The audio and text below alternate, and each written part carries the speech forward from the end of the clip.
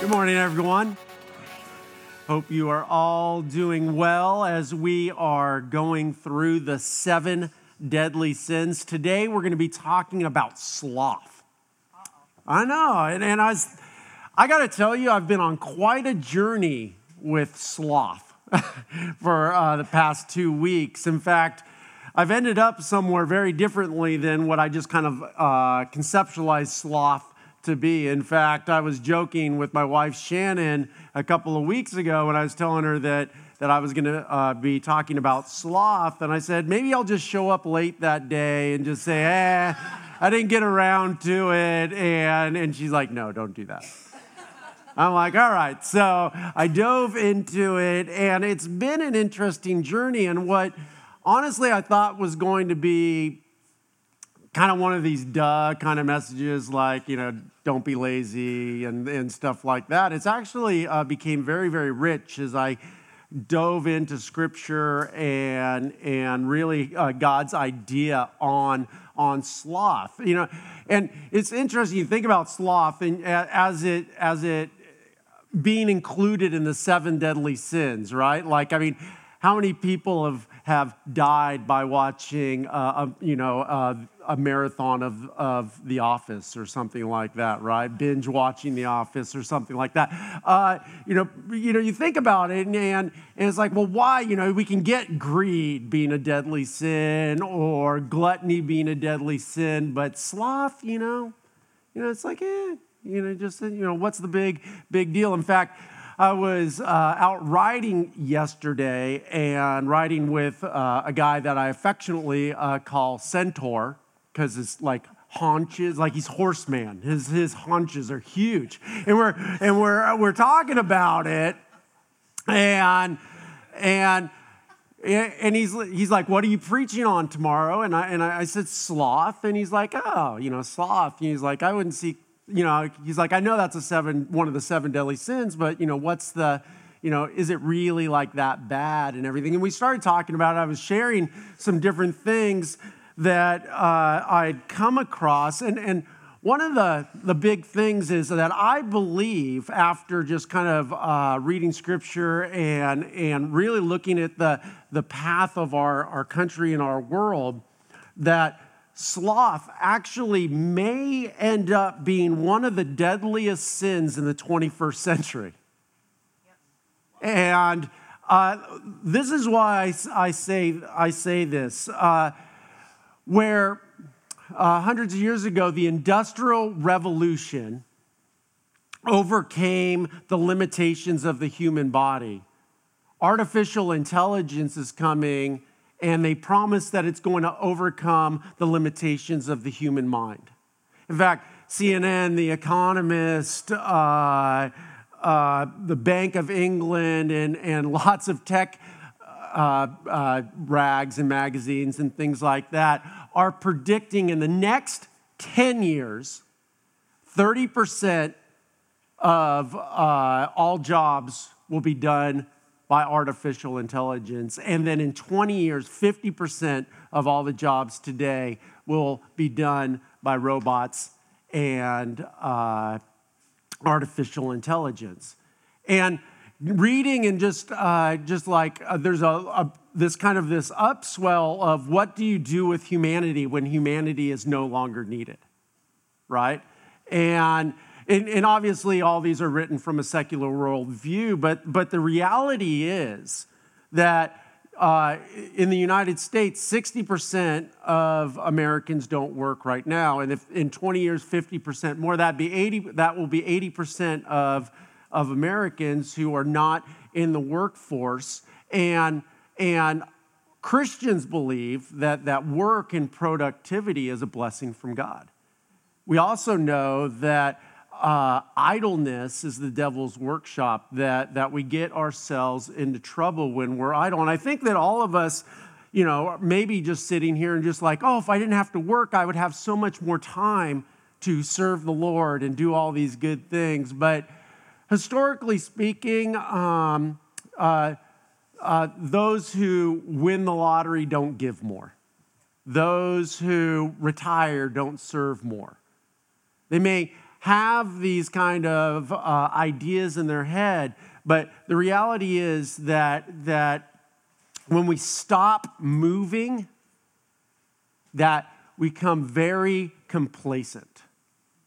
Now, sloth, as the Bible defines it, is spiritual or emotional apathy, or being physically and emotionally inactive.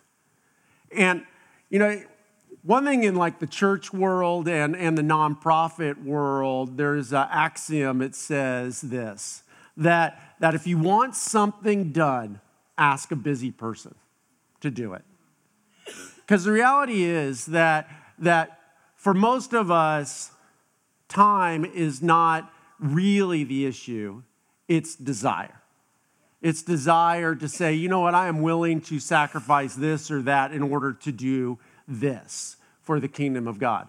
And just as we talked about greed, that demand always reaches supply. And if you're sitting around and you don't find yourself motivated or want to serve the Lord or others, now in the context of your time, having more time is not going to change that.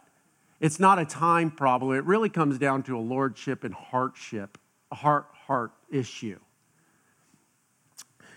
Paul writes in Romans chapter 12 this about serving others and not falling prey to being a sloth or spiritual apathy. Don't just pretend to love others. Really love them. Hate what is wrong. Hold tightly to what is good. Love each other with genuine affection. And take delight in honoring each other. And then verse 11, which will be on the screen. Never be lazy, but work hard and serve the Lord enthusiastically. Rejoice in our confident hope. And put that in your mind, that confident hope. Rejoice in confident hope. We're going to talk about that a little bit later. Be patient in trouble and keep on praying. When God's people are in need, be ready to help. Always be eager to practice hospitality. And the reality is, like it or not, action is the manifestation of belief. When you take action, you are making a statement of belief. Remember when we did the Man on a Wire series, right? Or Faith on the Wire. And talking about that shifting from the World Trade Towers to that wire. It was a statement of belief that wire would hold, and it was a statement of belief that inside of him that he believed that he had done the training and the preparation in order to walk across. When we tithe, it is a statement of belief that God will take care of us financially. When we serve, that it is a statement of belief that you know what? Even though our time is limited, God will multiply our time and our efforts when we serve. And the reality is that action is the manifestation of belief. James says it this way. He says that what good is it, dear brothers and sisters, if you say you have faith but don't show it in your actions? Can that kind of faith save anyone?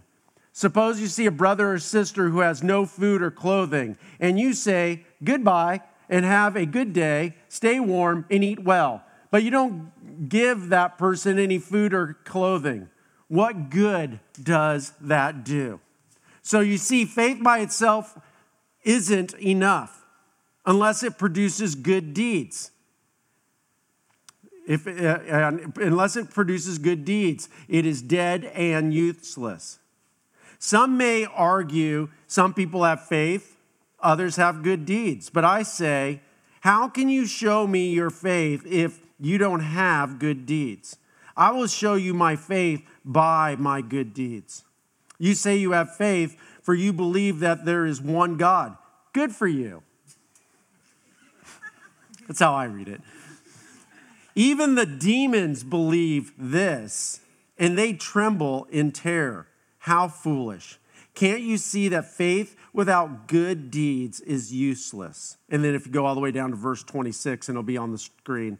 Just as the body is dead without breath, so also is faith dead without good works. Now, before you think that, E3 and I believe that you have to work for your salvation, that's not what we're saying. That we are saved by grace. We are saved by grace. But the other thing is, the other side of that is also true. We are saved for a purpose. We are saved for service. We are saved to be the ambassadors of Jesus Christ in this lost and hurting world. We are saved to be a light in a dark world. We are saved to be the salt that preserves and brings flavor to the gospel in this lost and hurting world through tangible acts of love and good deeds. And when we don't act, when we do not act on this faith, that we are falling into this sin of sloth. And a lot of times we think, well, maybe sloth is just really a sin against myself because I'm not going to be all I can be, right? That if I'm just sitting around, maybe I won't become, the person that God has envisioned for me, which is true. But also when we are a sloth, a hungry person goes unfed. A lonely person stays isolated. That a cold person freezes. That children go and grow up without being shown and taught the gospel of Jesus Christ. That people who desperately need to be discipled go and try to figure it out on their own. And it is not only deadly for our soul, but it is deadly for everyone else's soul, and it is deadly for the world. We are saved by grace, but we are also saved for a purpose.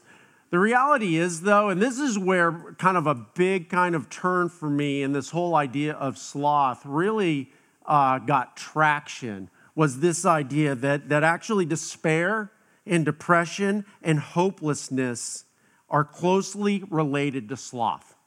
You ever think about it that way? Because the reality is that our spiritual ancestors did not really define sloth as lazy, but rather excessive pity. A sad self-centeredness of the heart all curled up into itself. Andrew Solomon wrote a book back in 2000 called The Noonday Demon. And actually took this phrase from the early Egyptians, and the noonday demon was depression. It was somebody would have the noonday demon when they would get around to noon during the day, and they would give up on the day. That they would just say, what does it matter? It's kind of the Eeyore syndrome, right? I don't know if you ever, watched the 100-Acre Woods and everything, but Eeyore was kind of, as a donkey, he was a sloth as well. That he despaired, he was hopeless, that Tigger or Rabbit would come up with a plan, and Eeyore would say, probably doesn't matter anyway, right? And this is the sloth where we look and we say, you know what, it probably doesn't matter anyway. This is the noonday demon that says, you know what, our actions, our passion, our efforts do not make any difference. It probably doesn't matter anyway. And let me tell you right here and right now that your actions do matter. That your dedication does matter, your service does matter, your giving does matter. Not only for everyone else, but for you and your soul and your relationship with God. In a book that Eric and I have been reading together to prepare for this series, it's called Sinning Like a Christian. And the author's name, and I think his parents should be sued. His name is William H. Williamum. I know, who does that to their kids? So, Will. So, Will writes this. Will writes, that reminds me, this is a bonus. My niece is named Laurel, but when she was a little kid, she couldn't say Laurel, and she would call herself Wowo. And being the good uncle that I was, I'd tease her. I'd be like, "What's up, Wowo?" And she would like get all indignant. She'd be like, "It's not Wowo, it's Wowo." Laugh and laugh and laugh. But now she does all her like Instagram and Twitter is at Wowo. So she embraced it, but it was hilarious. So, if you ever want your kids teased, bring them over to Pastor Mark. So, but the reality, okay, back to what we were talking about.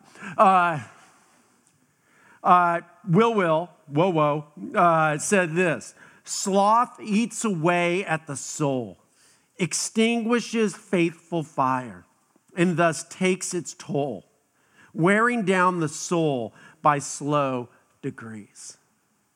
I just thought that was such a powerful statement of really talking about sloth. And sloth isn't like this, big, explosive thing that destroys your life all at once.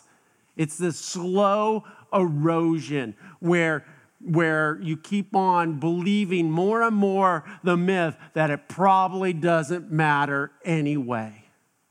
Dante writes that in his vision of purgatory and hell, that this noonday demon was halfway between the beginning of your life and the end of your life. And you get into this midlife crisis kind of idea, and you have a choice. You either go back down the hill and call it quits, or you keep on climbing.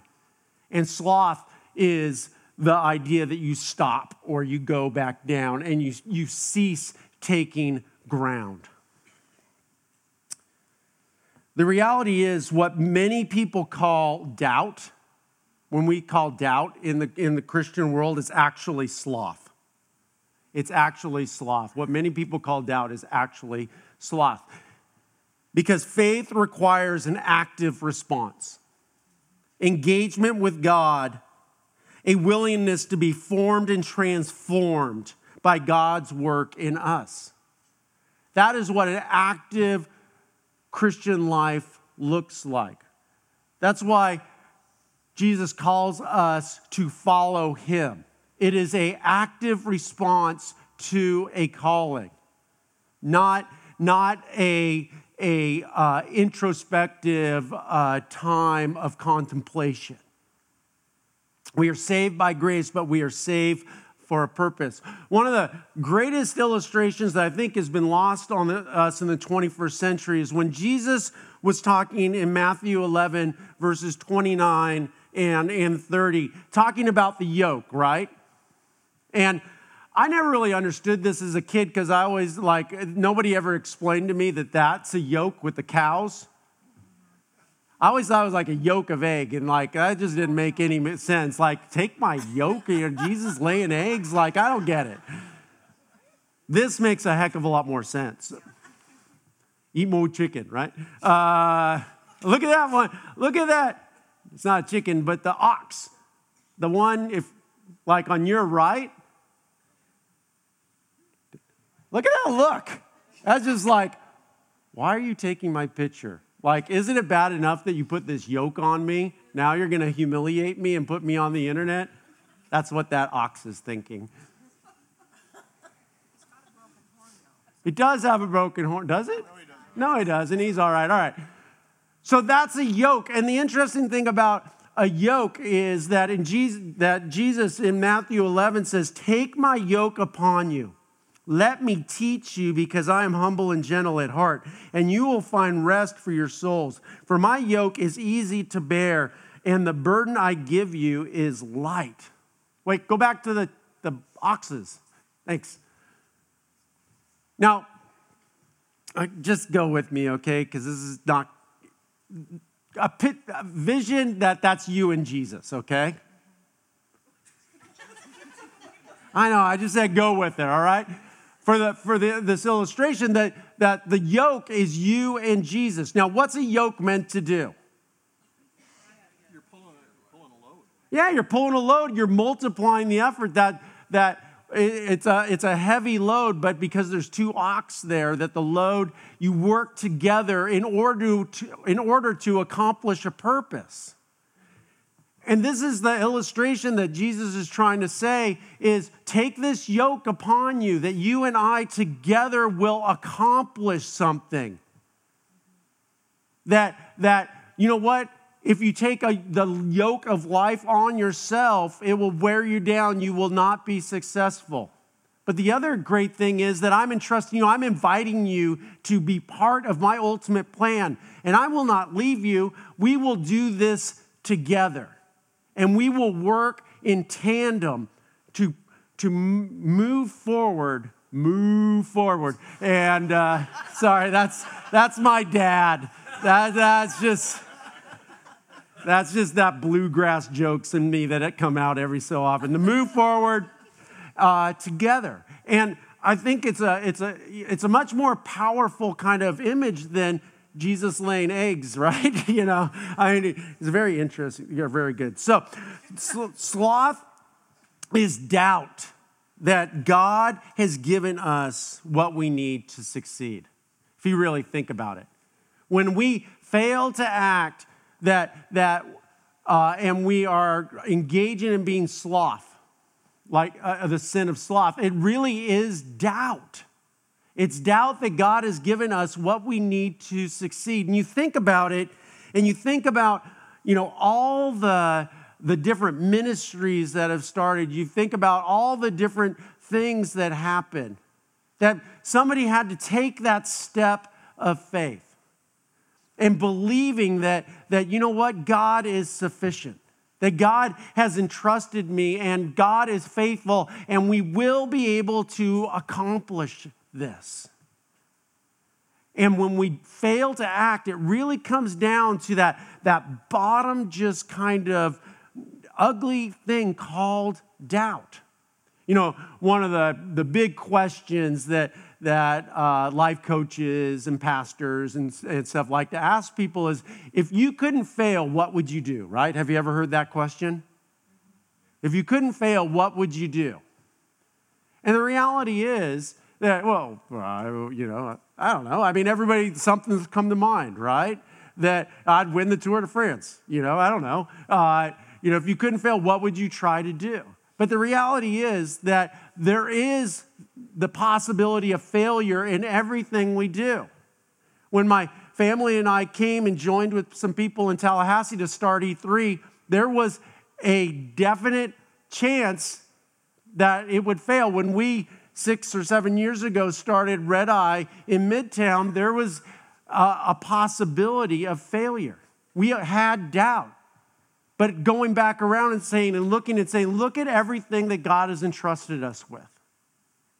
And has God called us to be a reservoir or a conduit of his love and mercy to a lost and hurting world? And really coming to the point and say, I would rather fail in trying to follow Christ than to be safe and be in the sin of sloth. Because faith is manifested through action. And ultimately, I want to land here, is that a fruitless life is the harvest of a sloth.